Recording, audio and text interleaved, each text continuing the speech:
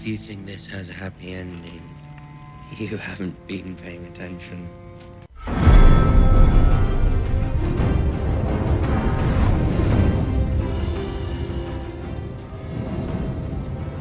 Winter is coming. You're listening to the Watchers of Westeros. I am the king! A Game of Thrones podcast. When you play the Game of Thrones, you win or you die. Fire cannot kill a dragon. Lion doesn't concern himself with the opinions of a sheep. I've also heard the phrase, a Lannister always pays his debt. For the night is dark and full of terror. What good is power if you cannot protect the ones you love? We can avenge them. And avenge them, he did. Well, mostly, or she did, maybe we should say. We're, of course, talking about the 9th episode of Season 6 of Game of Thrones, Battle of the Bastards, here on the Watchers of Westeros, your source for little Game of Thrones talk this week. As I said, breaking down Battle of the Bastards. We've got the results from BastardBowl. More exciting, I tell you, more exciting than the end of Game 7 of the NBA playoffs. Far more exciting, far more intrigue, and so much to talk about this week on the Watchers of Westeros. Ramsay Bolton, dead. 2 of the 3 headmasters, or top masters, headmasters I guess is wrong. That's if they were teachers at a school. Top masters in Meereen, dead. And Rickon Stark, dead as well. So much to get into in an episode that only really featured 2 locations, which, to be fair, was one more location than I was expecting it to. But yeah, like I said, so much to get into, so much to talk about. Let's stop wasting time and get into it. Introductions are in order. If you're new to the show, my name is Dominic, and joining me, as he always does, it's my good friend and co-host, the award-winning Ciaran Duggan.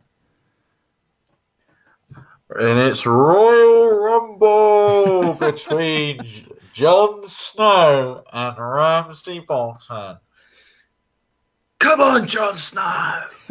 What an episode! This was up there with the best that Game of Thrones has ever offered. And obviously, I don't want to give away my final thoughts and rating for this episode, but suffice to say, it's going to get quite a high mark this time. You were talking about headmasters and schools and stuff. So, yeah, I think we could be looking in the A-star boundary for this particular episode, if I'm being honest. But I can't wait to get into this. And as much as anything, I think this speaks to how good this episode is. I've probably done the most research for this episode that I've ever done, just almost out of interest as much as anything, but also the Game of Thrones YouTube channel actually gave us a lot to digest. There were a lot of featurettes, which were quite fascinating. So I look forward to dissecting that, but also what happened in the episode. It was a good one, wasn't it, Dominic? Oh, yeah. Not bad. Oh, yeah. It's all right. It's pretty good, I guess. Well, it's all right. Could have been better. No, it was fantastic. And let's just jump right into it. And let's start in Meereen, the surprise subplot, maybe. I mean, typically Game of Thrones has followed a pattern where the 9th episode of the even-numbered seasons takes place all in one location. Season 2 took place all in King's Landing and featured the Battle of the Blackwater. Season 4 took place all at Castle Black and featured the Battle of Castle Black. Surprise, surprise. And so I think a lot of us were expecting this to take place entirely in the north and just feature this showdown between Ramsay and Jon. But instead, we got some stuff in Meereen, picking up where we left off last week with the Masters attacking and Dany arriving on Drogon, and Tyrion having to stand up for himself and say, yes, things look bad. And Dany has the ability that a lot of parents do. That is to walk in at the absolute worst possible moment. Everything was going great for Tyrion. Everything was going great. He was, he had control of Meereen. The people were supporting her, as he says to her, as he lays out to her. And of course, she just happens to arrive 15 minutes after the Masters start hurling flaming cannonballs at the city. So he makes the case to her, and he convinces her. Just right off the bat, what did you think of Tyrion's defense of his actions while she was away? I think it was fair that he defended himself because he'd actually been doing a pretty good job up to that point, if you think about it. Yes, we knew it was a kind of loose alliance between himself as acting leader of Meereen and the masters of these other cities, but he basically made the best he could have done out of a very, very bad situation. He could turn around to her and say, oh, no, he wouldn't. But, look at what you left me with. You technically left on a dragon when the city had been attacked by the Sons of Harpy in that kind of Colosseum arena type building. And what were we supposed to do? We tried to look for you, etc. So, the fact that the city actually remained as much intact as it was by the time Daenerys arrived, it kind of speaks to the fact that Tyrion did a pretty good job. For example, Dominic, if you were in Tyrion's shoes, what would you have done differently to have helped the situation? Or do you think he would have gone down the Tyrion line and tried to develop alliances to kind of placate the tension within the city and from internal and external threats? Yeah, I think Tyrion handled it as best he knows how to, and I think I think generally he made a lot of the right calls. As you were saying, if I were in Tyrion's shoes, I would have made a lot of the same calls. To try and solve these things non-violently. And something that we've talked about in a lot this season is the possibility of, Dany becoming the villain, that she's becoming a conqueror, that she's not being the hero that we thought she was going to be. And here what we see is she still maintains a lot of her beliefs and her values about slavery, that she's not about to start letting slavery come back into the world. She still is a good person, and she wants the best for her people. But the way she's going to go about doing these things is going to be a little bit more her way than Tyrion's way. It's going to be some kind of mix where Tyrion's going to obviously help with these negotiations, as we saw when they have their little parley with the Masters. Tyrion's definitely involved in that, and he convinced her, don't just go and burn their ships and kill all their people. You have to put on a display to show that you have that ability to do that, but don't actually do it. Don't become like your father. Don't be the mad queen and just burn them all. Put on the display, show what you're capable of, and in a way, force people into submission. But that submission is going to benefit them. That if they're not going to fight her, they aren't going to be slaves, kind of thing. Yeah. Well, I think that's a good way to look at it, and I think you can tell the striking differences in the personalities of Tyrion and Dany in that scenario. You can tell that Tyrion is the diplomat. He's the one who wants to talk. Not to say he doesn't necessarily want to act out, retribution towards the Masters, as the kind of scene unfolds when two of the Masters get killed off by a Grey Worm. Yes, you need that because you have to, as you say, have a show of strength. But if you start killing everyone, then it's not really going to benefit anybody, really, because, okay, people fear you, but you could be, like you say, a Mad Queen or a type Ramsay figure. Once that fear dissipates, then everyone just leaves and abandons. So, yeah, I think you can tell that's the difference. And Dany's still learning in that department, isn't she, really? Yeah. You know, she's had her advisors with Sir Barristan Selmy, Jorah to an extent. But Dario, I wouldn't call him that. You know, he's a sellsword, not a diplomat. Tyrion is. And obviously Varys isn't there. So it is kind of placed upon Tyrion's shoulders to be able to deliver. And so far, whilst he's still there, then that will happen, which is why when we later see the scene with the Greyjoys, I think that's allowed to happen as well. Yeah. In part because of Tyrion's knowledge. Yeah, one of the things that I read following this episode, and I wish I could give credit, you know, I think both of us, we both read so many reviews following the episode that we don't always think to write down who makes what point. But somebody made the point that they don't want to see any one character be perfect and any one character have all the answers. And so what we see is that Tyrion's way doesn't work. Dany's way doesn't work. But Tyrion and Dany working together, their way works. And I think that's a very good point. Yeah, we saw that. You know, there's a display of force with the dragons, and I mean, those visuals alone could have made for quite a visually striking episode without all of the Battle of the Bastards stuff that came later. I mean, just some really great effects work with all three dragons. That was pretty crazy. All of the stuff with Mereen, and it almost felt like that could have been the climax to a different episode. You know, like that felt like it could have been the ending to something else. But instead, it's just kind of, it's almost the prelude to what we see in the rest of the episode. So I also just want to say I loved the scene where Grey Worm kills the two masters and lets the other one leave. I thought that was so brilliantly done. Everything about that sequence of the parlay, whether it was, you know, the terms of surrender exchange, all of the masters soldiers just dropping their swords and running away. I thought all of that was so well done.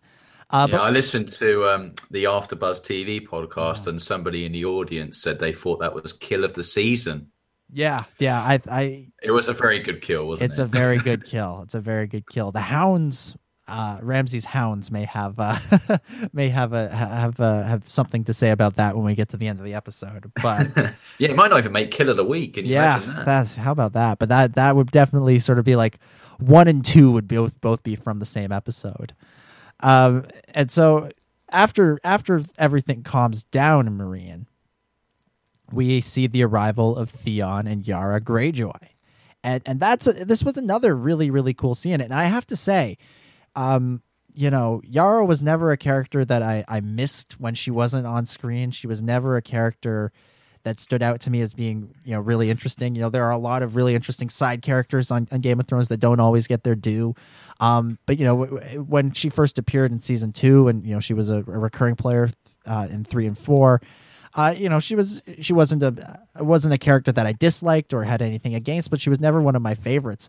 But this season, I've really enjoyed the portrayal of that character, and she's a character that now I think, you know, I sort of look back and like, where have you been for the last season and a half? Because there's been so little with that character, and so the conversations with Tyrion, Theon, Dany, and Yara, I thought were just some really, really great scenes, and we see this alliance be formed between the Targaryens, I guess we'll say, and the Greyjoys. What did you make of that scene and that alliance? Oh, I loved it, and it does make natural sense on a military level, but I think on a personality level it makes sense as well, because I think Dany and Yara are quite similar. They're both very strong female characters. They've now taken the lead within their family. You know, they want to be leaders of peoples, and they had the ability to do that, and they're able to command legions and armies of men. You know, I think this was a very kind of gender specific moment as well, in the sense that you had the alliance formulated between the two female characters, whilst the two male characters were kind of on the sides when the shake of the arm took place.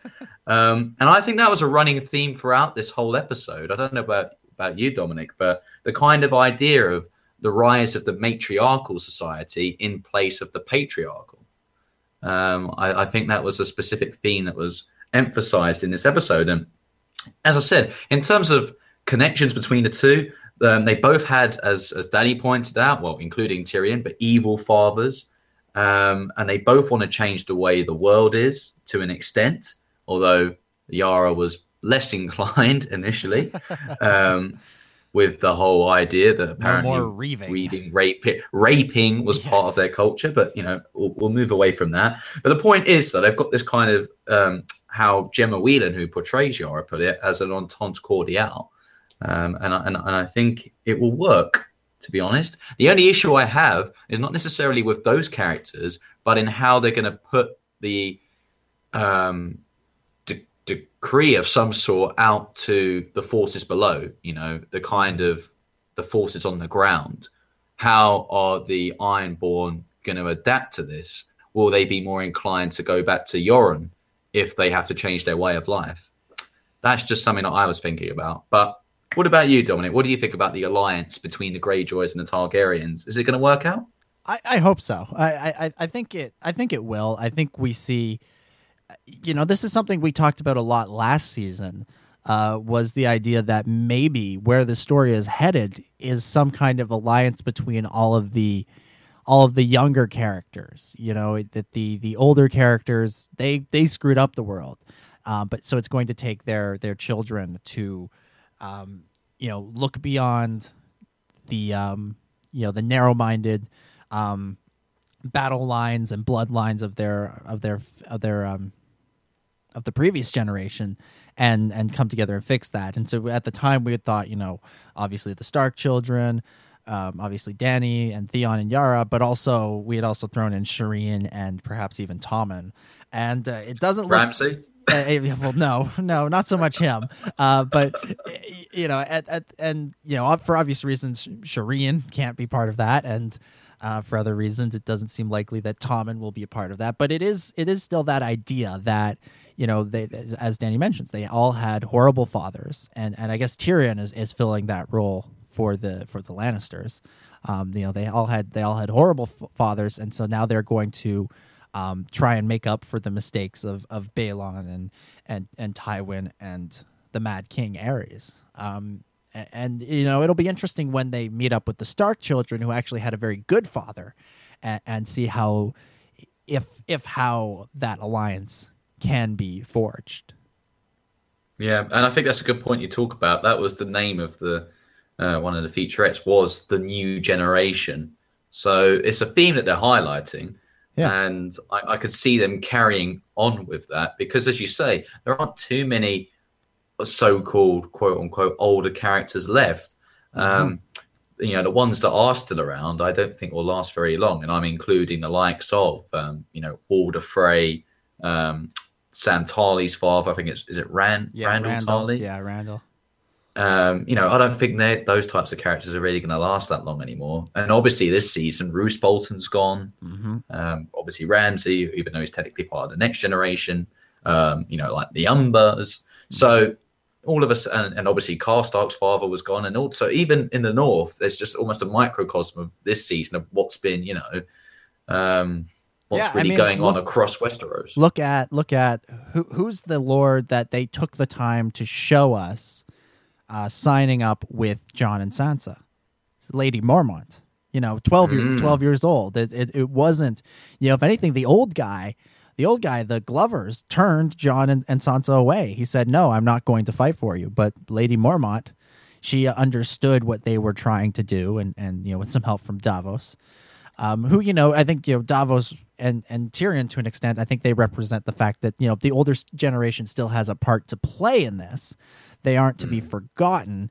Well, it's not making it as simplistic as saying that everybody who's an older figure is technically outdated and can't fit into this new world, because that's just not correct. We're all different individuals. So I think it's right that a couple would perhaps slip through the ranks. Yeah, exactly. So, with the Greyjoy Targaryen alliance, at the very least, I think this means that this season will end with Dany setting sail for Westeros, and season 7 will deal with her final, or her her long awaited arrival on the shores, and we'll see how things go for her there, and how how good her advisors actually are. Also, Yara and Dany, a pair. Yeah, you never know. Bit of flirtation going on. Flirtation there, and that was a good line that she had. When Dany says, "I assume your offer comes without a demand of marriage," and she says something to the effect of, "Well, I would never demand," but I'm up for anything. Yeah, exactly. Yeah, it was a great scene. It was a great scene. But yeah, let's go to where the meat of this episode was, and that's in the north. And in the north, we see our first the first and not final, but the first meeting between Jon and Ramsay. And Jon challenges Ramsay to one-on-one, and we see this situation where you can tell that people like Jon and Davos and Tormund are treating Ramsay like any other adversary, and Sansa is the only one saying, "Hey guys, he's not like, you're not going up against someone you've ever faced before." How do you think, that's one of the things that Jon kind of asks Sansa is like, okay, well, what do we do? What do we do differently? Do you think that there's something that they could have done differently or something that Sansa could have contributed earlier, or just in general contributed to the battle planning session that could have changed the outcome of this battle, or at least gotten us to the outcome we wanted earlier? Yeah, I think you're alluding onto the Littlefinger veil point, perhaps. Well, I am, and I'm not. Like that's definitely something we'll come on to in a second, and that's definitely something I think she should have shared, and we'll get on to why in just a moment. But is there something like about how Ramsay deals with people that she could have shared? Because really, he plays Jon Snow, like he plays him brilliantly. Jon thinks he's rattled Ramsay. He thinks he's rattled him. But instead, Ramsay rattles Jon and gets Jon to make attack foolishly and fall into the trap that he was trying to get Ramsay to fall into, the pincer move. They were trying to avoid that, and they were actually going to try and get, at least I got the impression, they were actually going to try and get Ramsay to fall into that. And instead, they get caught in it. And, if it wasn't for the timely arrival of the Knights of the Vale, that would have been it. Winterfell would still have been in control of the Boltons. Well, the thing is with Sansa, with the point you were making about whether she could have said anything else, well, she could have told him about the whole Theon stuff. I mean, what happened to him after Winterfell? That whole scene of obviously when she was raped and Theon was made to watch, when Sansa tried to plead initially with Theon to say, look, you are still Theon Greyjoy, help me, gave him the letter, he went straight to Ramsay. And then he strung up that Northerner who was a supposed friend.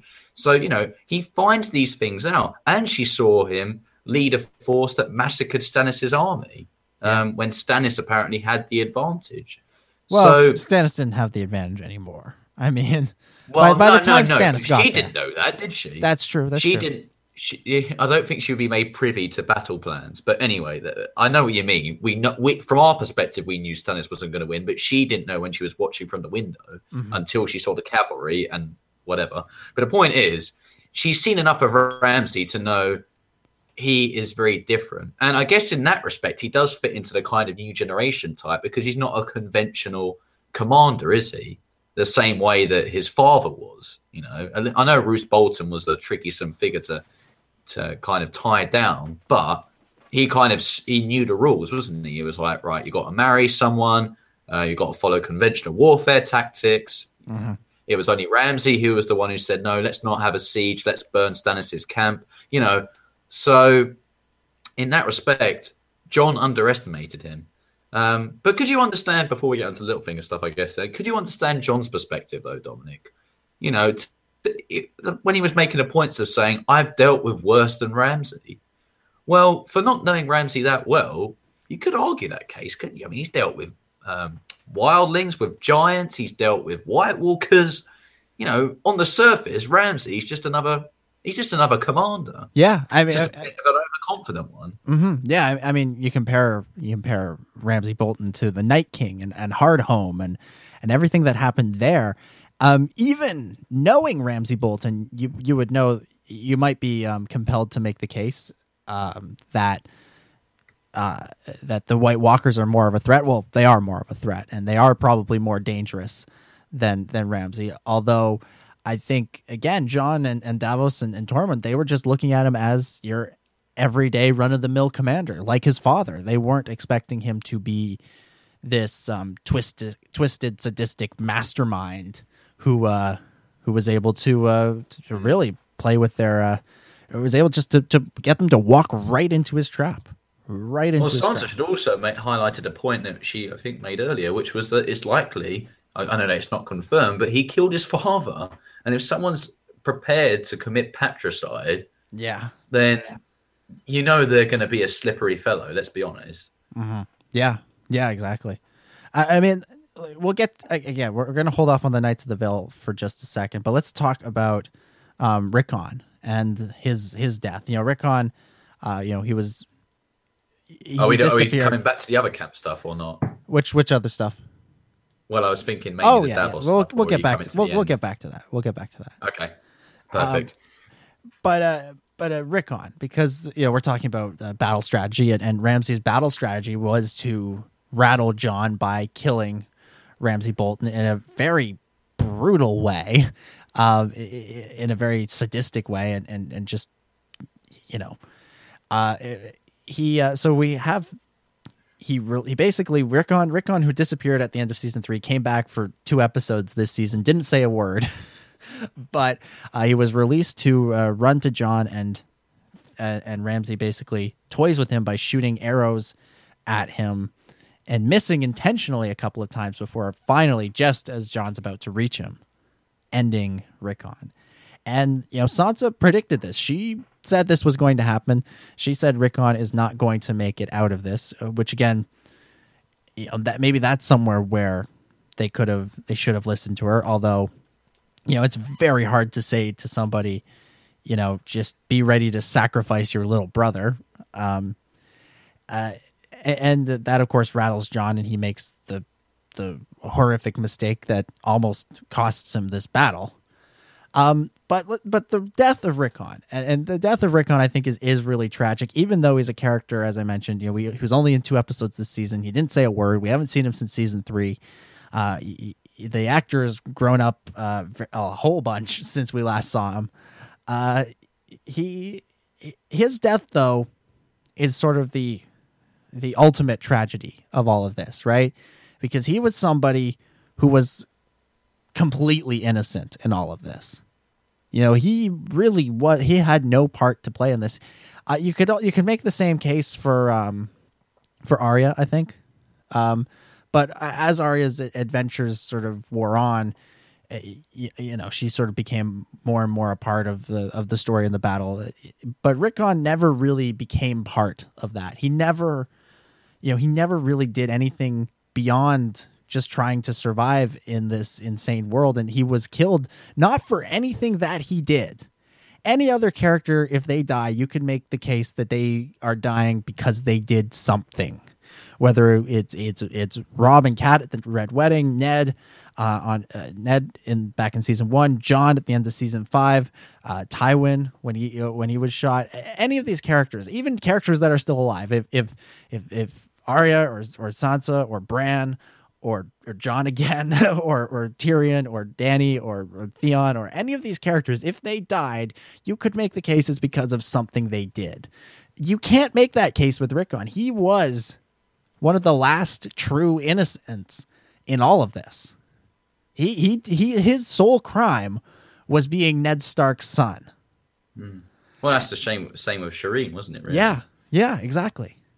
Her, which is tragic, and I think that's the issue with children on Game of Thrones is that the innocents are usually the ones that seem to bite the dust. I mean, you can make the case as well with Roose and Warder and Mr. Frey's son. Mm-hmm. What did he do? Nothing. But the fact that he was a Bolton was enough to warrant his death. And it's exactly the same with Rickon. The fact he's a true-born Stark is the issue because he's a threat to the Ramsay's legitimacy as Warden of the North. That's the issue. So Sansa was right, and I think that's part of the issue that Sansa had until the end of this episode is that people underestimated her because she was the younger female sibling. And with that status, how could she compare to somebody like Jon, it would seem on the surface?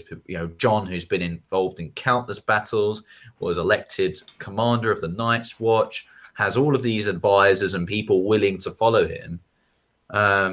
Sansa is underestimated. And it's sad, like you say, with Rickon's death, but I think it was always going to be the case. I think it was just more, how was he going to die?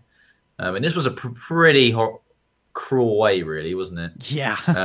To be so near yet so far, which is why that scene in particular I thought was shot brilliantly, because just before he gets shot, which I'm sure you picked up on as well, you have that big, when you pan to different shots, you see Rickon run, Jon about to grab him, Ramsay about to loose the arrow, and then he misses, and then you have a wider shot of Rickon run into Jon, and then he gets shot, which is great because it gives you that shock effect. Mm-hmm. But when you were going into this episode, Dominic, and you saw Ramsay pulling Rickon by the rope, you must have thought he was only going one way. Yeah, I was hopeful.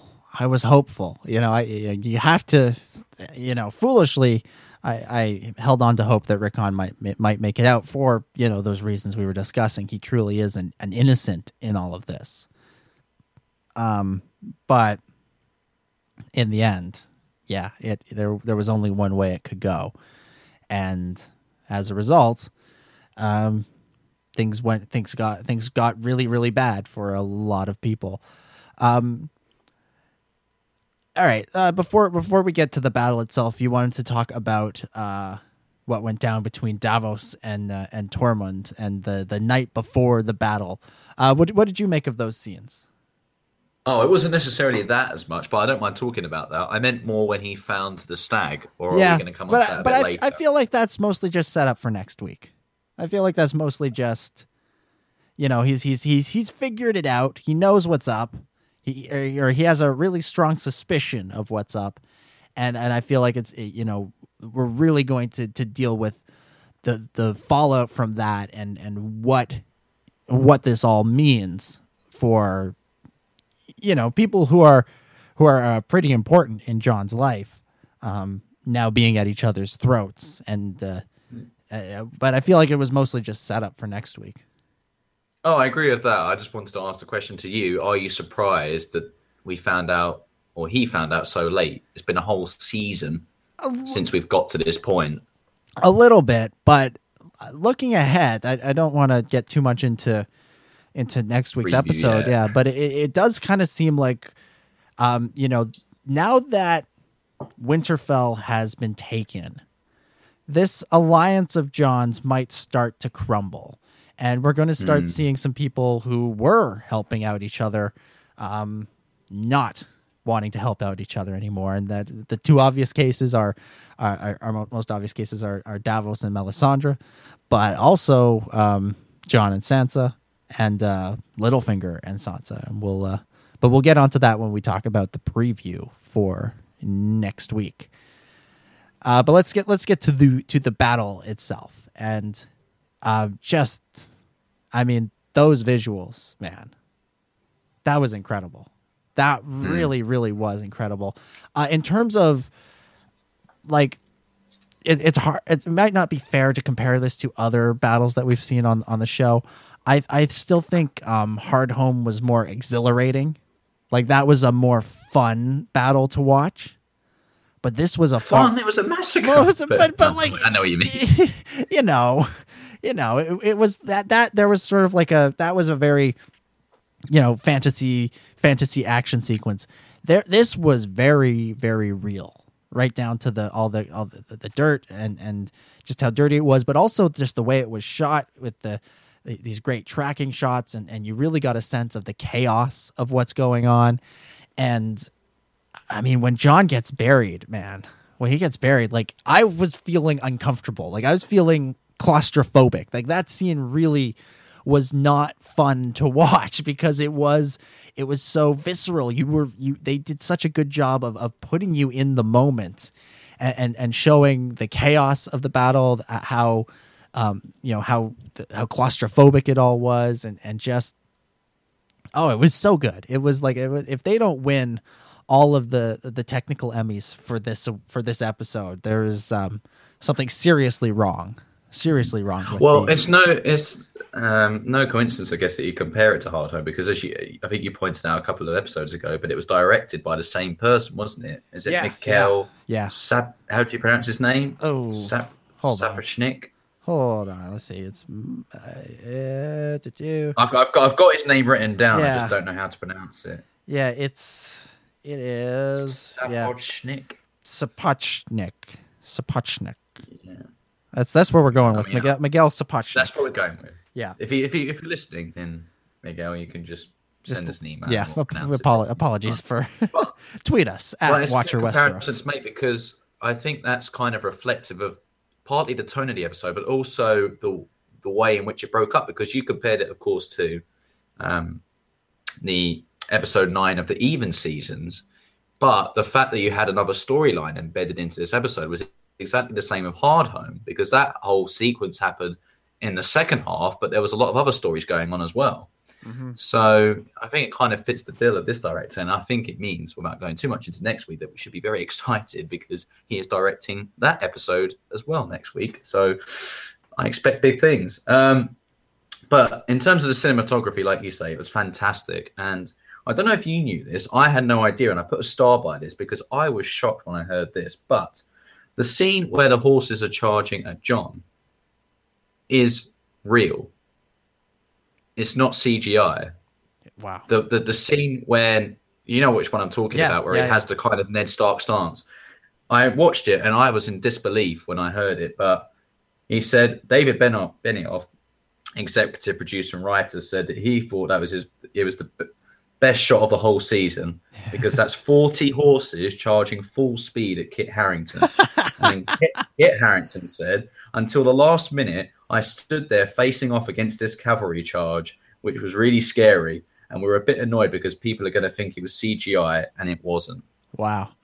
Yeah, it was incredible. Just, the effects work that was done was incredible, but also the ability to shoot these things, just on location, all of it, and not having to rely on what's done afterwards on post-production. There is absolutely something incredible about that, and just everything about this sequence was so well done.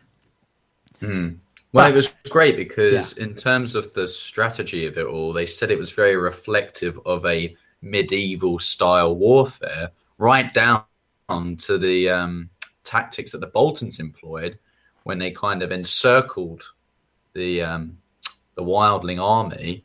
And that was something that the Romans used. They said in the Battle of Cannae, I think it was Cannae, when Hannibal, I think it was Hannibal actually, who decimated them using that technique.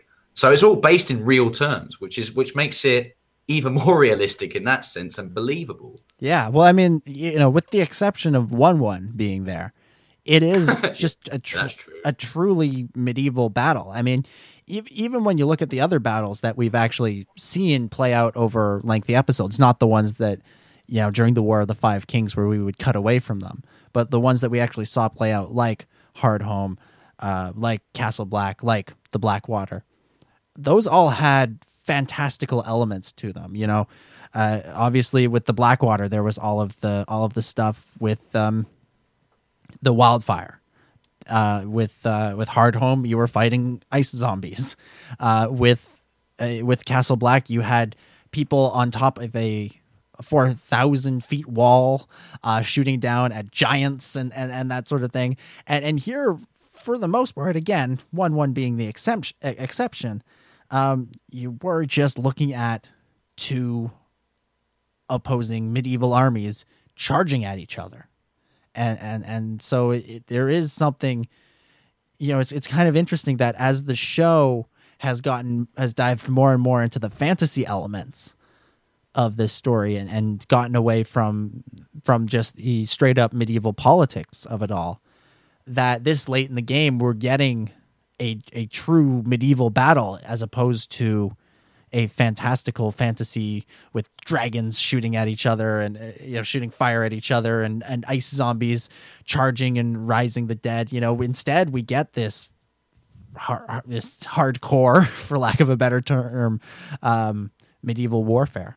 The thing is, as well, with the battle in general, it wasn't just the cinematography or the visual effects which were amazing, but it's the fact that there was so much intensity to the battle, because I think this is the first battle where I know we've had battles where we cared about people in the past, but there have been a lot more people we didn't want to die in this scene, in this battle. We wanted 1-1 to stay alive. Jon, Giantsbane, Tormund. We wanted Sir Davos.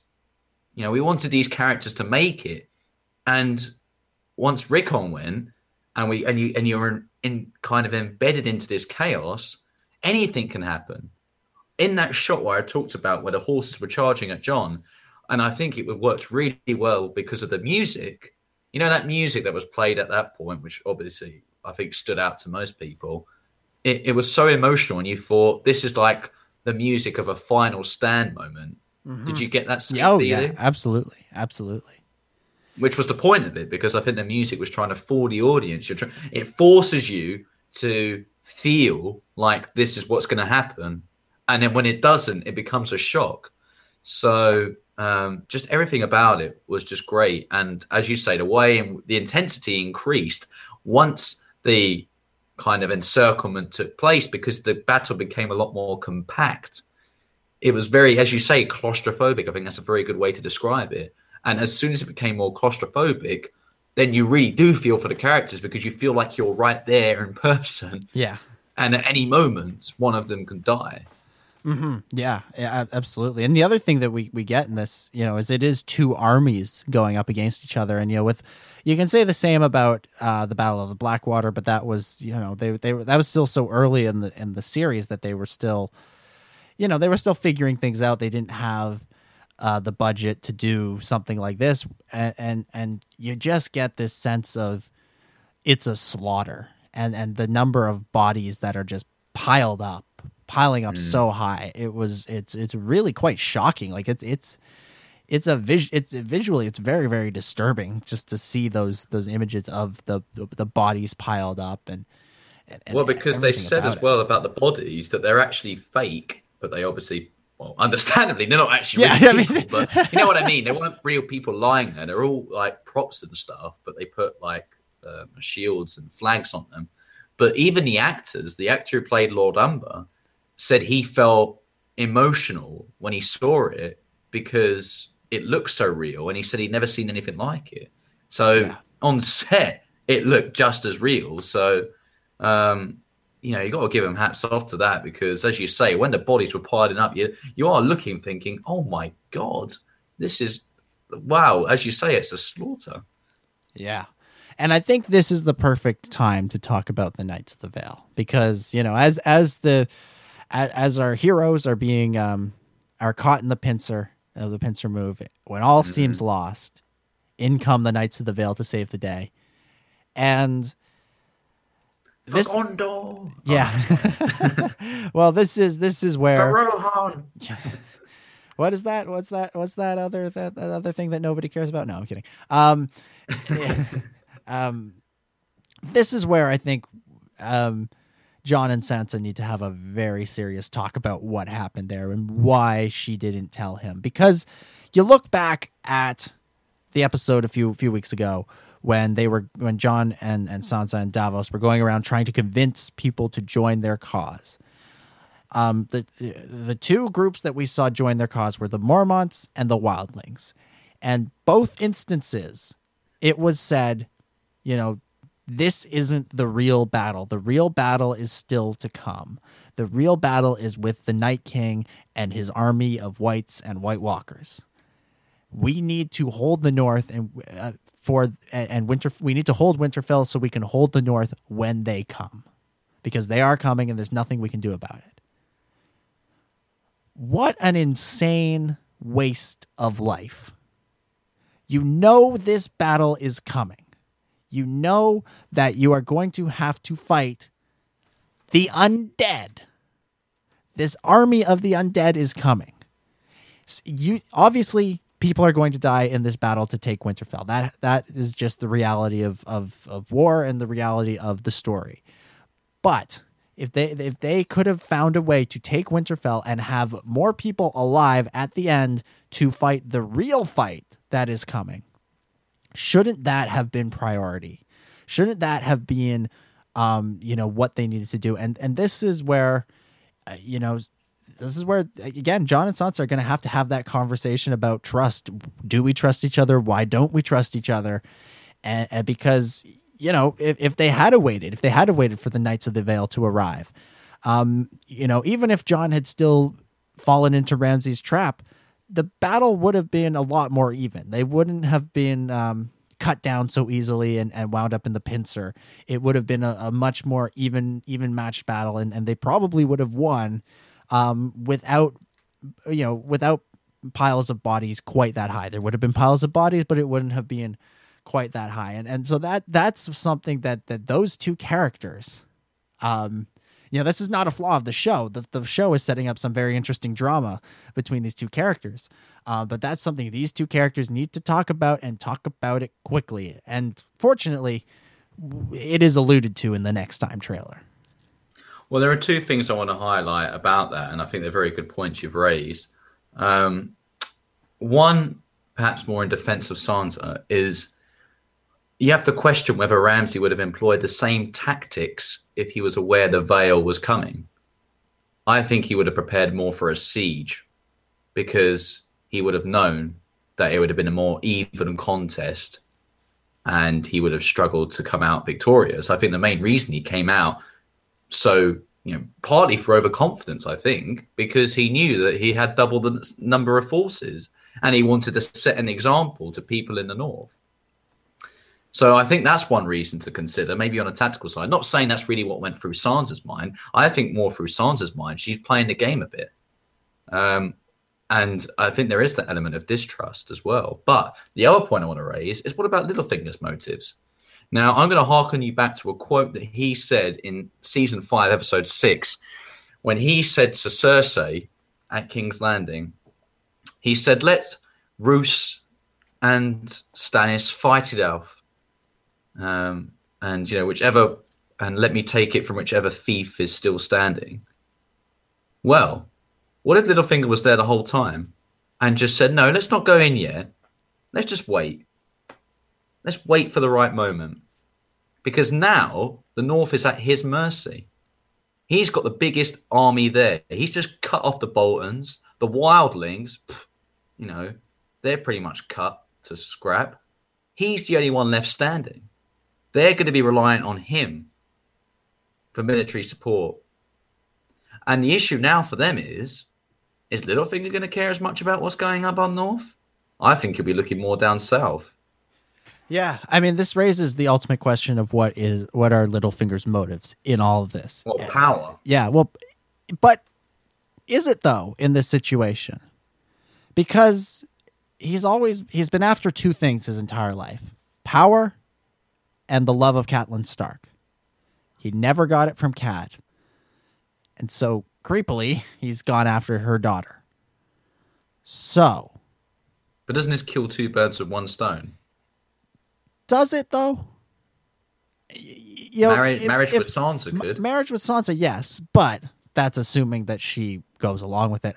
I think we may actually be seeing a situation where Littlefinger feels guilty, and that's why he went into this fight. Now, he might be able to spin this for some benefit down south, but ultimately, I think he went into this fight out of, to quote Jamie, the things I do for love, or perhaps guilt in this case. It's true, but can you also see perhaps my other point about why they intervened there and then? He said his forces were at Moat Cailin, which doesn't seem to be that far from Winterfell if you compare it to season 4 when Ramsay took Moat Cailin. Again, the appearances, unless he's like hiding behind a hill just out of sight from Sansa, if he arrives with that army and she sees him and he says, we're going to wait a minute, she's not going to be happy. She's not going to trust him. He's trying to regain her trust after the events of last season and the hell that he inadvertently put her in. Yeah. No, I agree with that. There is that. I'm just trying to add other points to this as well to say why there and then as well. Sure. But I agree for the most part that, he did it in part out of guilt. But I also look at it and think this is political motivation here. And no matter what you say, even if it perhaps wasn't his prime motivation, it is a principal outcome of this battle. He is now the strongest lord in the North. Sansa Stark is technically the Warden of the North. Well, is she, he has or the is army. Jon? Sansa doesn't have an army that can match his. No. But is Sansa Warden of the North or is Jon? It's not really clear. I don't think they've decided. Well, I would say Sansa because she's a Stark and he's a bastard. True. But he was the head of the army. He was in charge of this assault. He was the Stannis or the Robb or the Tywin in this fight. He was the one leading the charge. I think Sansa has a bigger claim anyway as well because technically she was married to Ramsay Bolton, who has just been killed. Fair point. And he was Warden of the North. And she's a Stark. That's a fair point. I hopefully we'll get some clarification on that next week. Yeah, I think we will do. Yeah, as to the logistics of ruling the North, and who does what, who's in charge of what. So after the fight, we get, or after the battle, Jon and Tormund and 1-1 and a bunch of archers chase Ramsay back to Winterfell, and they have this showdown in the courtyards of Winterfell. A very nice full circle kind of instance situation there, and Jon ends the battle with Ramsay. He blocks the arrows with the shield, beats the living daylights out of him, but stops when he sees Sansa. And then later we get the scene in the crypts in the cells, where Sansa unleashes Ramsay's hounds upon him, and Ramsay Bolton is finally dead. What did you think of the death of Ramsay Bolton? Just a couple before I get onto that, to the Jon stuff, another interesting tidbit I discovered is that scene with Jon punching Ramsay was filmed for 10 hours. Oh my God. 10 hours. Apparently, 2 of them landed properly on the actor of Ramsay, and he had a massive bruise, he said, the next day on his jaw. So Kit Harington said I had to buy him a pint the next day to make up for it. I would hope he would buy him a few pints. Like a few pints, maybe a cake, just take him to the movies. He was doing it for 10 hours. He's done all right only to land 2. Yeah, only to land 2. Yeah, that's fair enough. But so that was just a thought point that was quite interesting. As far as the final scene goes, wasn't it just poetic justice in a way? Uh-huh. And so much so that the same music that was played in that scene was the music that was played in that scene was the same music played in the scene when Ramsay raped Sansa. Oh, really? At the end. Yeah, exactly the same cue.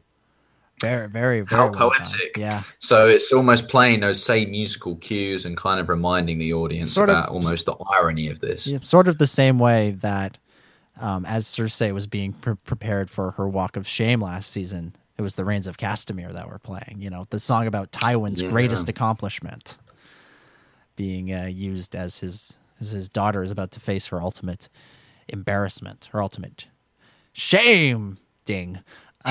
Exactly. I thought it was a great scene, and I think we both talked about the possibility, didn't we, of him being killed off by his dogs, the hounds. I mean, what did you make of it? Were you impressed by Sansa? You know, she managed to watch all of that.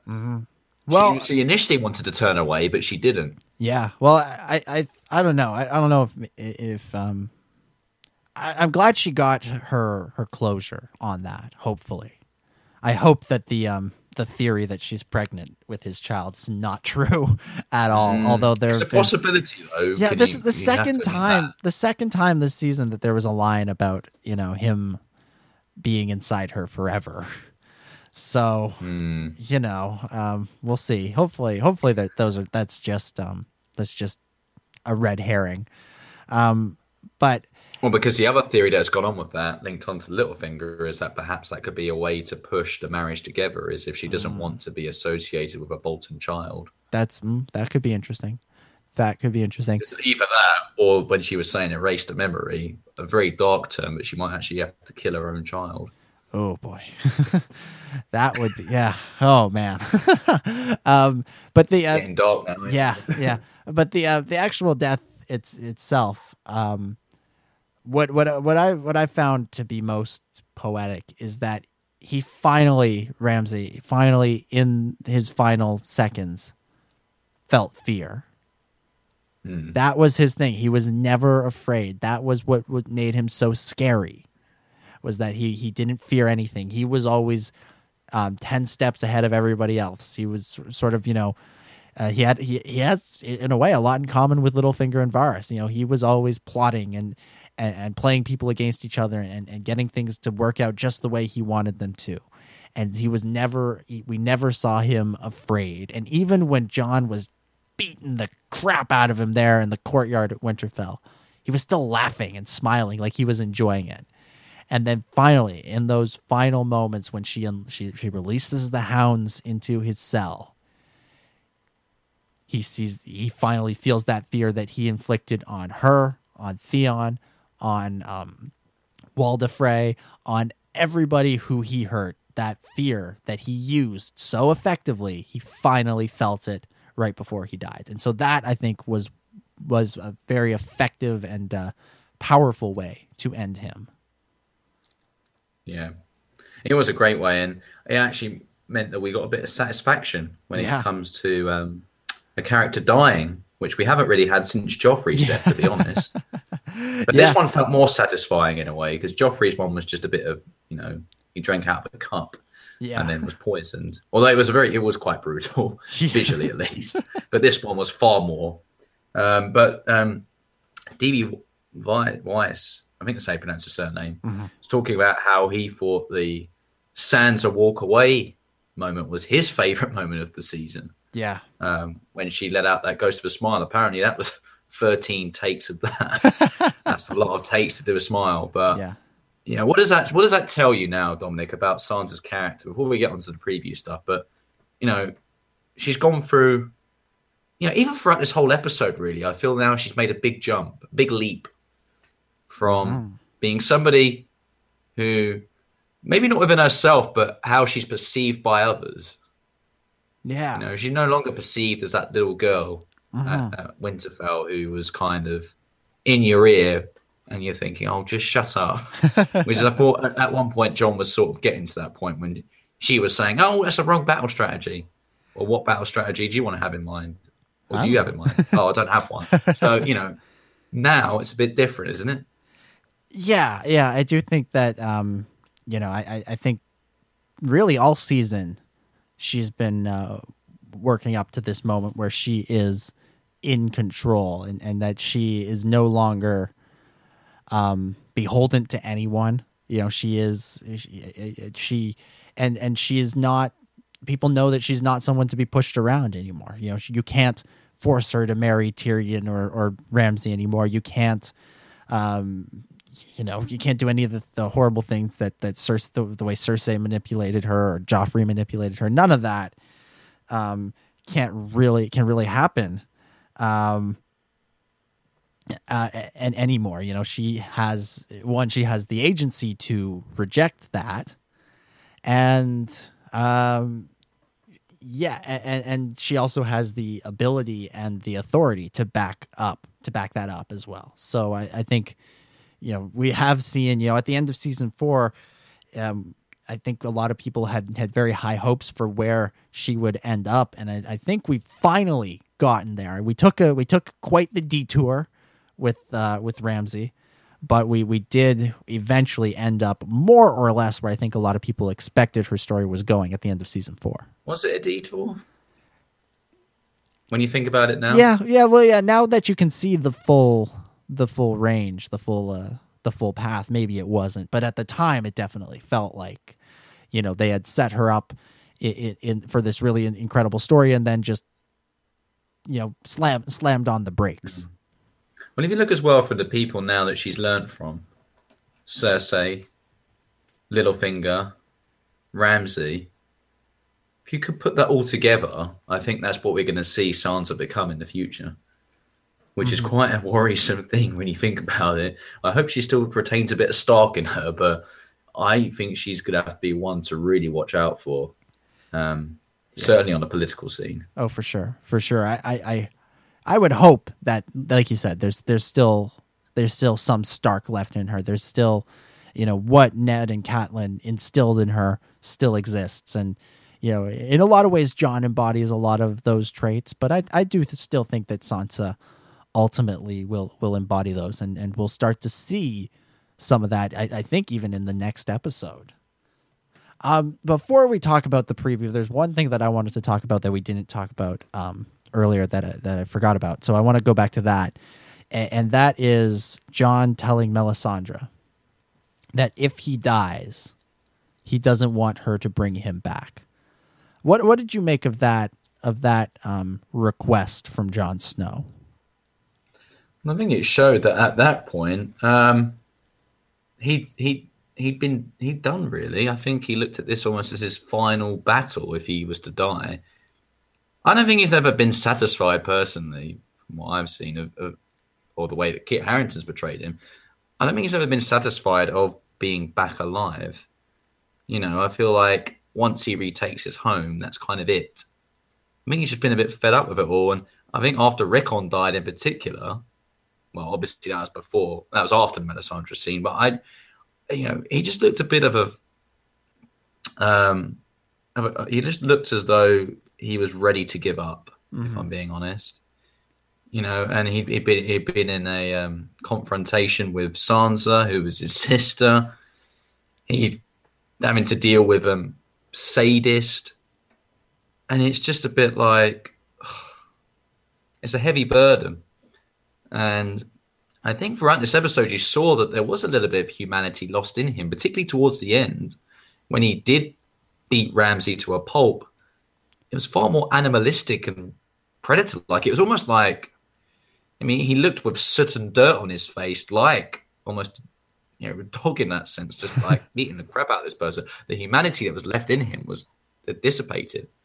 And a point that Kit Harington also made in this particular episode was saying that in that scene when he was pushed to the ground and it was very claustrophobic in that kind of very compact battle scene moment, he said when the crush happens, Jon thought about finding peace and just giving up. But then he compares it to when Dany became aloft at season 3, when he then jumps up and reaches out. He says that Jon has been reborn again. Yeah, so I'm kind of looking at that and thinking, does this show that Jon now does care about humanity in a way that he never did, or he cares about living again? What do you think about that and the statement that Kit made? Well, that's an interesting statement from Kit. I hope we see some evidence of that in the next episode, because I didn't necessarily get that in this episode. I felt that in this episode he was very much portraying someone who was just caught up in the heat of the battle throughout most of it. After that sort of last stand kind of thing, once the battle actually started, he was sort of caught up in that and not thinking about anything else until Ramsay was dead, basically. And so I hope we see some evidence of that, because this season, he was brought back, but he has been very reluctant to accept that all season. All season, he hasn't wanted to do anything. He gave up at the beginning of the season. He gave up essentially the fight against the Night King, and he was just going to head south. And then all season, he was really reluctant. He didn't want to go fight for Winterfell until he found out they had Rickon. He didn't want to do any of that. He was basically just doing this stuff because Sansa was asking him to, and he cares about her. Well, it was all very personable rather than on an overarching level, like you said. Mm-hmm. As soon as Rickon died, the one thing, that shot, which where that kind of intense music comes on, is just Jon staring at Ramsay. That's all he cares about, really, throughout the course of this battle. But Ramsay never gets involved. He kind of is that Napoleonic figure on a horse just watching. So it's only when the Vale arrives and then he kind of sees him again that he just goes for him. Mm-hmm. And that's all he cares about. Yeah. Hopefully, like I said, hopefully we see some evidence of this sort of reborn, re-energized, I want to say, a re-energized Jon Snow as we go forward. Because, obviously he has to go through that. Being brought back from the dead is no small feat. So obviously he has to go through that phase of questioning what it means and all of that. But he does still have a part to play in this. And, prior to his murder at the end of season 5, it seemed like he was a lot more invested personally in the larger picture. And after he was killed, that investment seemed to go away. And so hopefully he will find a way to reinvest himself in that as we go forward. But I think now I think is as good a time as any to look ahead to next week's episode, the season finale. I can't believe it. We're already there. The season finale of Game of Thrones season 6. The episode is titled The Winds of Winter. Let's take a listen. Are you prepared to stand trial and profess your guilt or innocence before the Seven?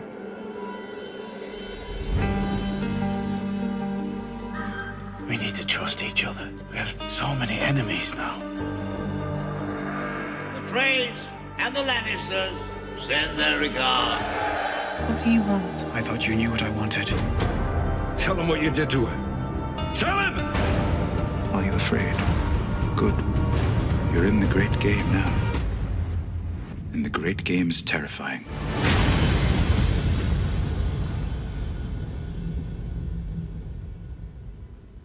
So much going on in there. It's going to be one hell of a finale. I wonder it's however many minutes long. Yeah. It's the longest episode to date. I think they said 69 minutes. So let's start at the beginning of this preview. We see a look at the trial of Cersei and Sir Loras. So we'll see that storyline picked up in earnest after they took a week off this week, and that's one. That's one that I think that there was a lot of that the second half of this season there's been a lot of focus on that. I feel like there's been a real focus on getting set up for that. So I feel like that's going to play. Do you think that's going to be the big climax to this season? I don't know if that's going to be the climax to this season, but I think that's going to be the bulk of this episode. So do you think we will see a trial result, or do you think they'll only show the Soloris part?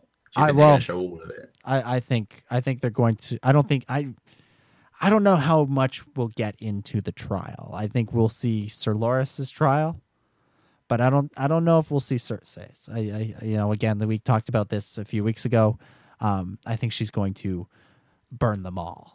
And again, this week, do you think that happened this episode? Though? I think so. I think they showed us the Mad King back several episodes ago, and then Tyrion reiterated a lot of that in this episode. So obviously they want us to be aware of that. And he said, didn't he, that it was in the Sept of Baelor? Yeah, he made that clear. Exactly. They want us to be aware of that going into this this finale. So I think that's where we're going to see Cersei lose her mind. Then we head to Jaime won't be there. Jaime won't be there. Yeah. So at the very least, I guess she'll live to see another season. end with her death the way we ended with Jon's death the last season. Then we hit the north in the preview. We talked about Jon and Sansa and that there perhaps the lack of trust there and the whole Knights of the Vale incident, and Jon basically telling her you need to trust me. We need to trust each other. We need to fight. We need to fight this fight together going forward. We can't we can't rely on we can't keep secrets from each other. We need to rely on each other. And like I said, like we talked about in this episode, I think he's got a really valid point there. Yeah, I mean, it does baffle you in a way that she wouldn't trust him as next of kin. Although, maybe she's just prejudiced against people who've died and come back. I don't know. But I think it speaks as much to her character, though. As I said, I wonder if she's really started to play the game now, and how much of that is based on what she's learned. I don't know, but hopefully she does forge that trust. Yeah. I mean, do you think that's going to happen? I hope so. They're going to resolve things this episode? I hope so. I really, really do. I hope that they resolve things, and that I think will be due to something we're going to come on to in just a second. But what happens with Littlefinger? But we'll get to that in just a second. We do get a quick shot of the twins, and we see Walder Frey. That's a great shot. To say, by the way, that is. Yeah, it's a beautiful shot. And then we see Walder Frey at the head of his table, hosting another party, saying, and a great callback to the Red Wedding: "The Freys and the Lannisters send their regards." There's been a couple of evocations to the Red Wedding. Yeah. Do you think this means that he might get his comeuppance from a certain Arya who was at? Because you think we've seen the Blackfish again, the River Run things come back up again. Now, why are we going to go back to the Freys to see them just do a toast? I don't see the purpose otherwise if nothing's going to happen there. I feel like Arya's a little too far away. This is the thing that sticks out in this preview as being a little bit odd, separate from everything else. But I will say maybe this is there have been a lot of allusions to the Red Wedding this season. There have been a lot of allusions to a certain character who was killed at the Red Wedding. This might be the last gasp for the Lady Stoneheart truthers. Maybe. Really? Maybe. That would be pretty. That would be huge. Because also, I just don't see, and also the scene itself is very reminiscent in terms of the lighting of the Red Wedding. Yeah, it's sort of right down to the benches of them all sitting there. Sort of the same way that when the Brotherhood came back, it was sort of everything was being set up to make you think that character was going to show up, and then they didn't. What if the Brotherhood were the people who came in this episode with the Hound? That might be a little bit maybe that's where we're headed with that, because the Brotherhood, again, that's that plot line that's kind of just out there. They're near River Run. Okay, we know they're near. Yeah, maybe this is it. Maybe a Stark. I guess the Hound was there as well, wasn't he? Yeah, maybe a Stark won't get revenge for the Red Wedding, but it will be the Brotherhood. Does that mean we have to fear for Jaime and Bronn, or not really? I don't think we'll have to fear for Jaime, perhaps Bronn, but they would be foolish to kill Frey? Please die. Please, yeah, and end him. So that's what's going on at the Twins. I think maybe the Brotherhood. I think the Brotherhood is more likely than Lady Stoneheart. I think. Sorry. I'm intrigued by that though. That's one. Even though it's odd in a trailer, I'm compelled by it. Very, very compelled. Now, let's talk about Littlefinger and Sansa. Oh man! So Littlefinger approaches Sansa out in the snow by a weirwood tree, and he says, what does he say? He says, "I think you know what I want." And she says to him, "What do you want?" He says, "I thought you already knew what I wanted." Yeah, and you get sort of he's leaning in, and I'll make this prediction: If he dies next Yeah, episode, I'm going to be pissed off. I think this is the end of Lord Peter Baelish. I think Sansa's going to maybe, I don't think she's going to go on a rampage, but a little 2-episode killing spree of ending the people that have wronged her most. She didn't get to do it to Joffrey. She probably won't get to do it to Cersei. But Ramsay and Littlefinger, I'll make that prediction. I think Littlefinger, I think this is his last episode. I think that's going to be one of the big shock moments in this finale. That's the thing. I was worried this episode he might go. Yeah, this episode he gets his name in the opening credits and he just sits on a horse smiling for 2 seconds. So that's sort of like my favorite name in the when you get your name in the opening credits and having the least amount of work to do. That's second only to Charles Dance playing his corpse and still being in the. But Sansa hasn't. Yeah, I don't know if it would be already. He's just arrived. I'm not sure if Sansa would be ready for that yet. Well, if he's making advances that she doesn't want. Yeah, but Sansa's going to have a knife or something there behind a weirwood. I mean, it could happen because the setting is there. Maybe after everything she's been through, do you think she's not arming herself? I'm not denying that, but I'm not sure now. If now you say it would be quite in a way poetic that they would do it in front of the weirwood tree where Ned was sitting. He was very much involved in killing. But and then again, it could easily happen because she could then But then what claim would she have on the veil though? Surely she'd want to marry him to have the claim before she kills him. I don't think she cares about that. Yeah, but surely she would because that's an army that can be used against the White Walkers. That's true, but in the moment, maybe she thinks she can control Robin. Maybe she thinks she can control Robin because Littlefinger doesn't actually control the Knights of the Vale. Robin Arryn does. That's true, but Sansa did slap him in the face. That's true, but Jon is around this time. I'm trying to think of ways that Littlefinger won't die. He's dead. He's dead. He's pissed. Oh, he dies. Dead. I don't mind next season, but he's not even shown up that much this season. Come on. Yeah. He's a god. The thing is, I can see it happen, which is why I'm trying my best to think of why it won't happen. It does make a lot of sense if it would happen, but I don't know. I just feel like surely it would be a bit more of a. Well, I say that Roose Bolton, when he died, there wasn't any build up to that. It was just like you've got a son, have that. He's done. He's done. I think it. Well, I don't know. Let's actually. Do you think? Sorry, what was you going to say? I was going to change. I was going to move along. All right, move on then. Move along. I'm not happy. Move along. Yeah. Well, actually, I just thought of one other, or another person who maybe might show up at the twins there. What if Brienne and Pod showed up? Ooh. Little last minute revenge for Catelyn. Maybe. Why would they go there? Surely they go up north. Yeah, no, it's ridiculous. I was just sort of like. And also, they wave goodbye to Jaime. Yeah. Be a bit weird if 2 episodes later. Oh, hello again. Yeah.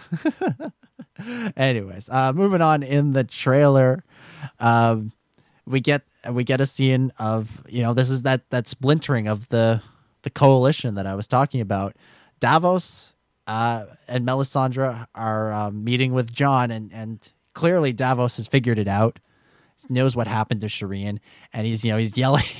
I couldn't help but laugh at the tell him what you did. Tell him what you did. I thought that was I'm sure in the episode it will be far more emotional, but in the trailer it was a little bit I couldn't resist a bit over dramatic. I couldn't resist a chuckle, but it will be interesting to see how Jon handles this because he does owe her a debt for bringing him back. But as we've talked about, that's something he's struggled with a lot this season.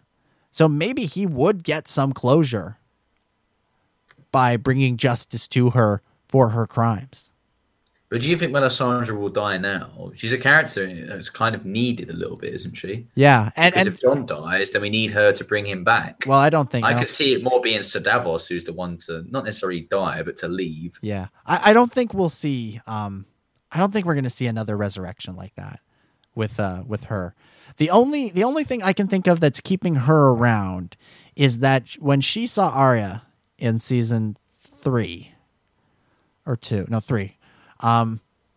She did say that they would meet again. And that's the one thing that's keeping her around.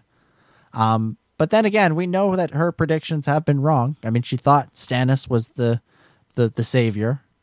But she did see Winterfell in the flames. That's with the banner coming down, but she just misinterpreted it. She misinterpreted it, yeah. So maybe she misinterpreted that Arya thing.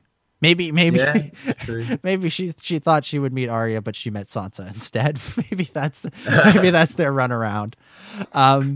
We do get a quick shot. I don't know, but what do you think with Sir Davos though? Do you think he's going to go? I really don't want him to. Die, but just leave. Yeah, to leave. No, but unless Melisandre dies, I think he might need some time to figure things out.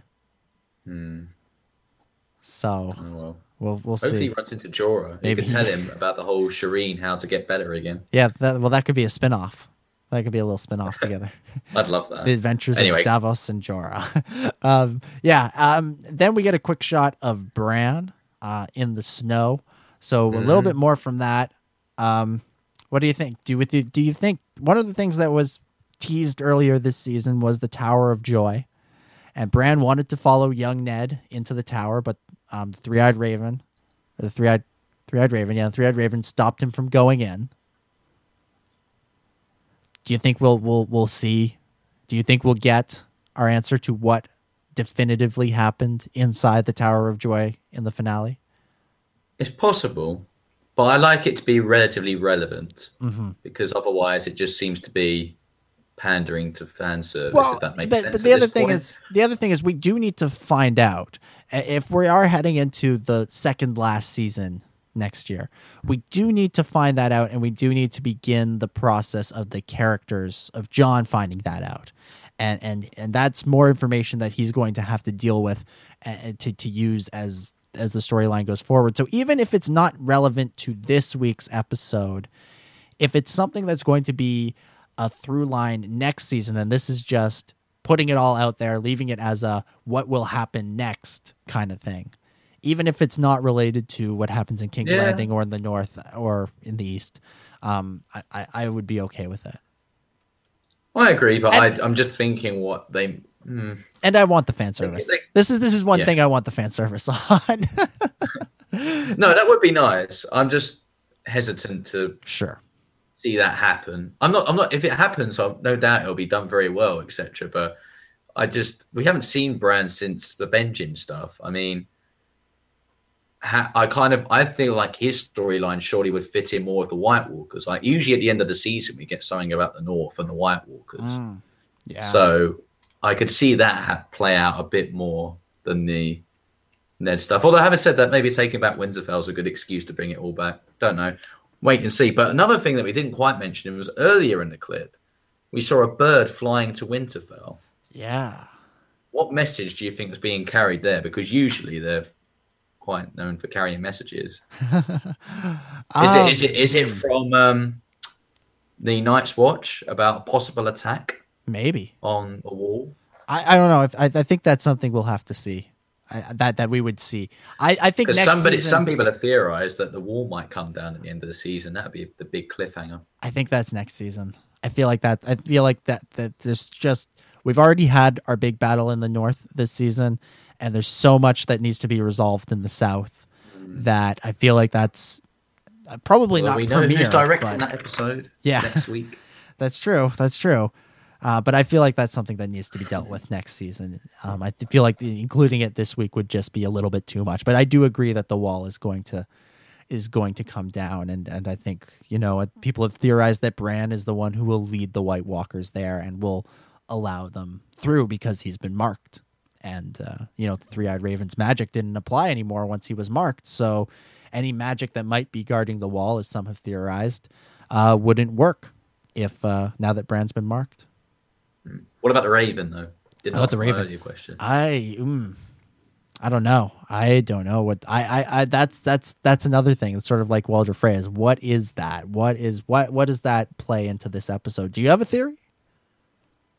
I'm not entirely sure. I've heard a couple of rumors. One of them is possibly Sam messaging, although I don't know why he would message Winterfell, because surely he'd message Jon at the wall if he thought he was still there. By the way, what has gone on with Sam's story? Yeah, it's just has just been he's had 2 scenes this season. Yeah, 2 episodes. And they were okay, but I feel like his story's just been thrown down the pan, really. Yeah, it doesn't look like he's going to come back this episode, and if he does, I don't know what relevance it's going to have. But yeah, because he's supposed to become a maester. He's supposed to become a maester so that he can learn the secrets of the White Walkers and bring that back to Jon. And so I don't know. Obviously, we needed to have that diversion to his family dinner so that he could get the Valyrian steel sword. But I really feel like, they could have installed him at the Citadel quite early on this season. Yeah. And then just not visited him at all. If there's too much else going on this season. Sam's story, unfortunately, had to be pushed to the side. And if that was the case, then we would just assume he was studying there, and he would pop up again once he had that information. The only thing I could see him doing in this episode would be if we saw him and Gilly arrive at the Citadel. And then that's a next I thought there might be a bit thing. of a fallout between him and his father. I thought there'd be an episode of like his father trying to chase him and then Sam having to confront his father for next the final season. time. Next season. But next season that'll happen. Next season. That's my prediction, yeah. But then what you mean when he's at the Citadel or as he's going to the Citadel? Yeah, I think when he gets to the Citadel, his father will show up. Because his father knows where he's going. It's not like he doesn't know where he's going. So I do think we will get a Tarly showdown next season. Hopefully, once Sam has reached the Citadel. I don't want Sam going to the Citadel to turn into Dany invading Westeros, where it takes season after season after season after season. Yeah. He needs to just get there, and because he's going there to study, we can ignore him for a little while. Not that I want to. I love Sam and Gilly; those are 2 of my favorite characters. So, anyways. But I'm with you. I don't really know what that Raven's about, but I'm intrigued. Yeah.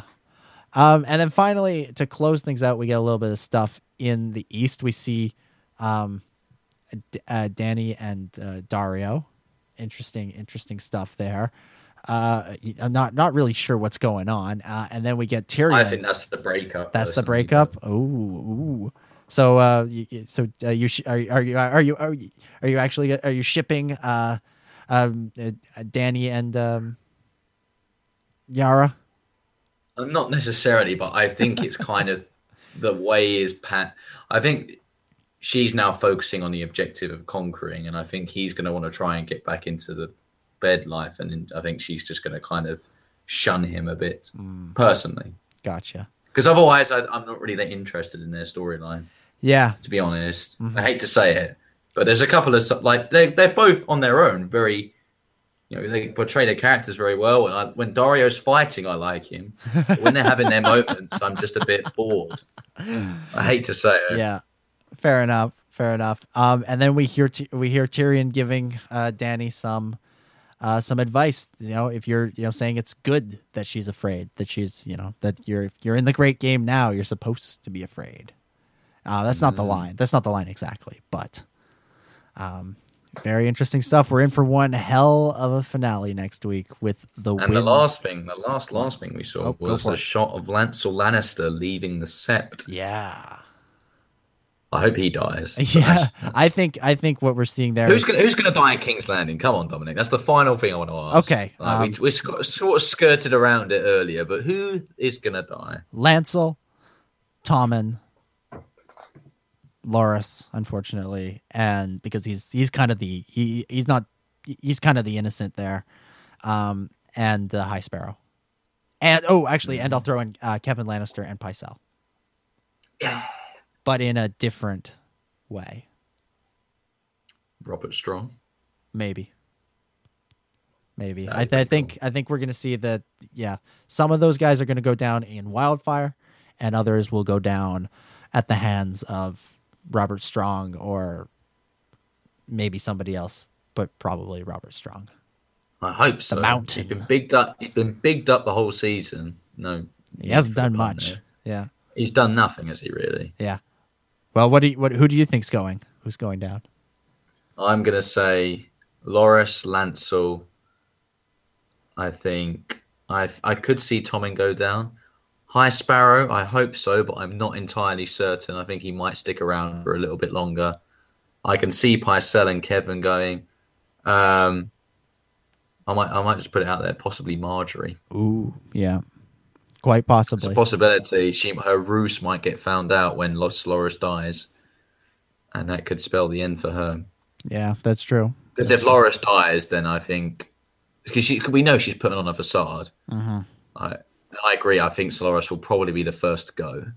Yeah. And then it'll all spiral out of control, which is what I'm going to hope is really... that's kind of what I hope happens. I sound really, sadistic by saying that, but I'm like, something has to happen in King's Landing. Like, they built it up. This trial has been built up for 2 seasons now, really. Well, a season and a half, maybe. Ever since the whole time... Once Marjorie and Cersei were put in a cell, the trial was talked about. So... let's hope it's worth it, mate. Yeah. Let's hope it's worth it. And then there's the other question. What the fuck happened to Dorne? I mean, do we miss it though? No, it's all good. No. It's all good. Maybe that could be the big season finale that's why it's 69 minutes long. It's all Dorne. Just shove in all of the Dorne stuff from this season. You just have a 20-minute segment of Dorne. Of the sand snakes there, that's Dorne. That's the premiere next year. Is an entire hour of just Dorne. Yeah, that's when you know they've hit the ground when they haven't hit the ground running. That's why they're speeding up all these storylines so they can just focus on Dorne. So they can focus on Dorne. All right, I think that's where we wrap up. I love it. We talked about probably the best episode of the series, and we ended it on Dorne. End on Dorne. Oh man. Anyways, what an episode! What a fun discussion talking about the Battle of the Bastards, penultimate episode of season 6 of Game of Thrones. Like I said, I can't believe we are almost done this season. Now, before we get to final thoughts and score out of 10. Next week's going to be a little bit different because on Sunday, before the episode airs, actually the morning before the episode airs, I am getting on a plane and leaving my continent. I'm heading from Canada to Ireland, going on a little vacation ahead of Star Wars Celebration Europe that's coming up in the middle of July. So the episode next week's going to be a little bit different. We're not 100% sure what we're going to do. Ciaran might do an episode by himself. Hopefully I'll be able to join for a little bit. It'll probably be a shorter episode than you're used to. Of course, it had to be the week of the finale. But don't worry. We're going to have a longer episode recorded when we are actually together, because I'm going to go visit Ciaran in Exeter before heading to London for Celebration. So we're going to actually record a big episode talking about the finale and talking about the season as a whole. So, the actual finale episode will be a little bit, might leave you wanting more just because it will be short and it may not have all the hosts or might not have all the hosts for a little bit, but that follow-up episode hopefully will more than make up for it.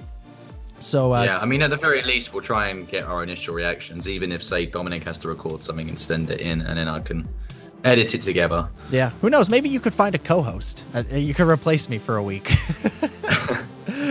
Yeah, I'll be like, you've never been on this podcast before, but just chat about Game of Thrones. Yeah, anyway. come on and talk about. Don't even say the episode. Doesn't matter. Just talk. Just talk. Yeah, just make up stuff. just vent. Yeah. So stay tuned for more on that. Now that that's out of the way, let's go to final thoughts and score out of 10. Ciaran, over to you. I mean, I kind of alluded to it at the beginning of this particular show. Easily a 10 out of 10. For me, up there with the best of the series. Easily top 3. Such a good episode. Just the intensity of it all. And that's why I think these episodes work at episode 9. A lot of people sometimes question it and say, oh, well, we know what episode 9 is going to be like, but why does it always have to be at the end of the season? Well, you've got to build up to it. And you just built it. I think this storyline in particular was built up very well. You know, whether it was from the start when Roose Bolton was killed off, when Rickon arrived, when Jon came back, all of these kind of smart, not necessarily minor things, but events that took place earlier in a season needed to take place for this to happen, so that Rickon could die and we actually feel sorry for him because he's now back. The whole Sansa and Littlefinger, when they had their big, you know, moaning fest, or maybe she was moaning at Littlefinger earlier in the season. Well, now it makes sense because she has to bring him to the rescue, and there's a lot of stuff that we talked about in this episode about what could happen next season. Next episode where he may die. I hope not, but we'll see. Anyway, that's next episode. This episode, so good. Visual effects, cinematography, music was excellent. Just everything about it. And I really, really would recommend to those of you who haven't yet to watch the feature out on the Game of Thrones YouTube channel, which is called Anatomy of a Scene, Battle of the Bastards.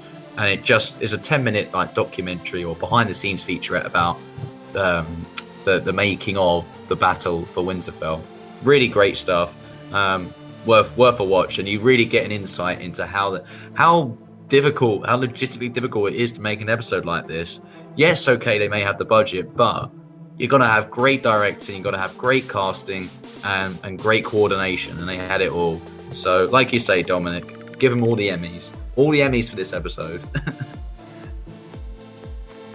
Yeah, absolutely. They deserve every Emmy possible for this episode. I think, even best original or best comedy short form. I think could also pick up. Oh, I need the Grey Worm. Yeah, give them that best musical. Yeah. I need that Grey Worm clip again from last week. Yeah, phenomenal episode. Beautifully shot, amazingly executed. Great moments of sorrow and sadness, but also of vindication, shall we say, or of revenge. As we got a stellar episode, a solid episode, and 10 out of 10. Cannot find fault. Cannot find much fault, if any. No, can't find any fault with this episode. So that'll do it for us this week. Be sure to tune in next week for whatever that show is going to look like, and the week after. Will it be the week after that? A little bit after that, a week or two. You would think I would know my own vacation schedule, but I have no idea. 2 weeks, I think. 2 weeks, yeah. So stay tuned in the weeks following for another show and a lot more fun, a lot more discussion and more fun and all that that you've come to expect from this show. And also be sure to follow us on social media. You can follow the show at Watcher Westeros on Twitter. You can follow me personally at DominicJ25, and you can follow Ciaran at CDuggan6. If you want to follow along with my vacation for whatever reason, you can follow me at DominicJ25 on Instagram. And I actually will be. This is really cool. I'm going on a Game of Thrones set tour. So they're going to take us up into Northern Ireland, and we'll visit some of the places that they shot some scenes from the first few seasons. So I'm really excited about that. So you actually do follow me on Instagram for pictures from that trip. Ciaran, thank you so much for hosting, as always, this week.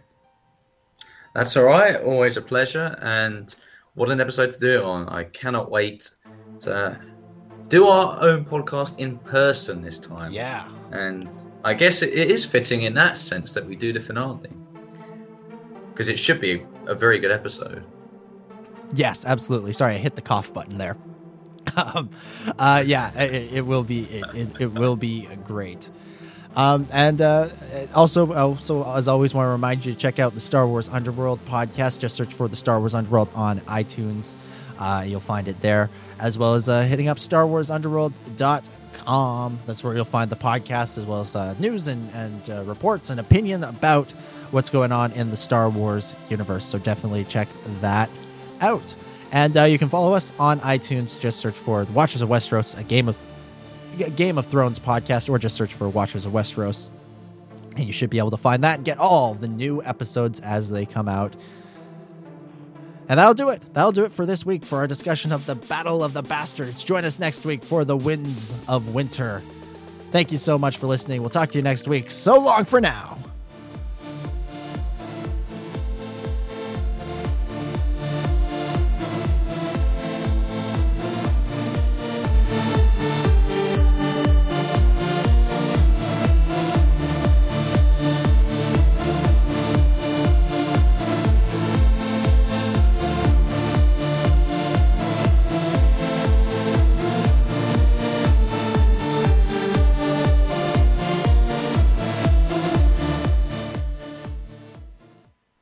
It's a wrap.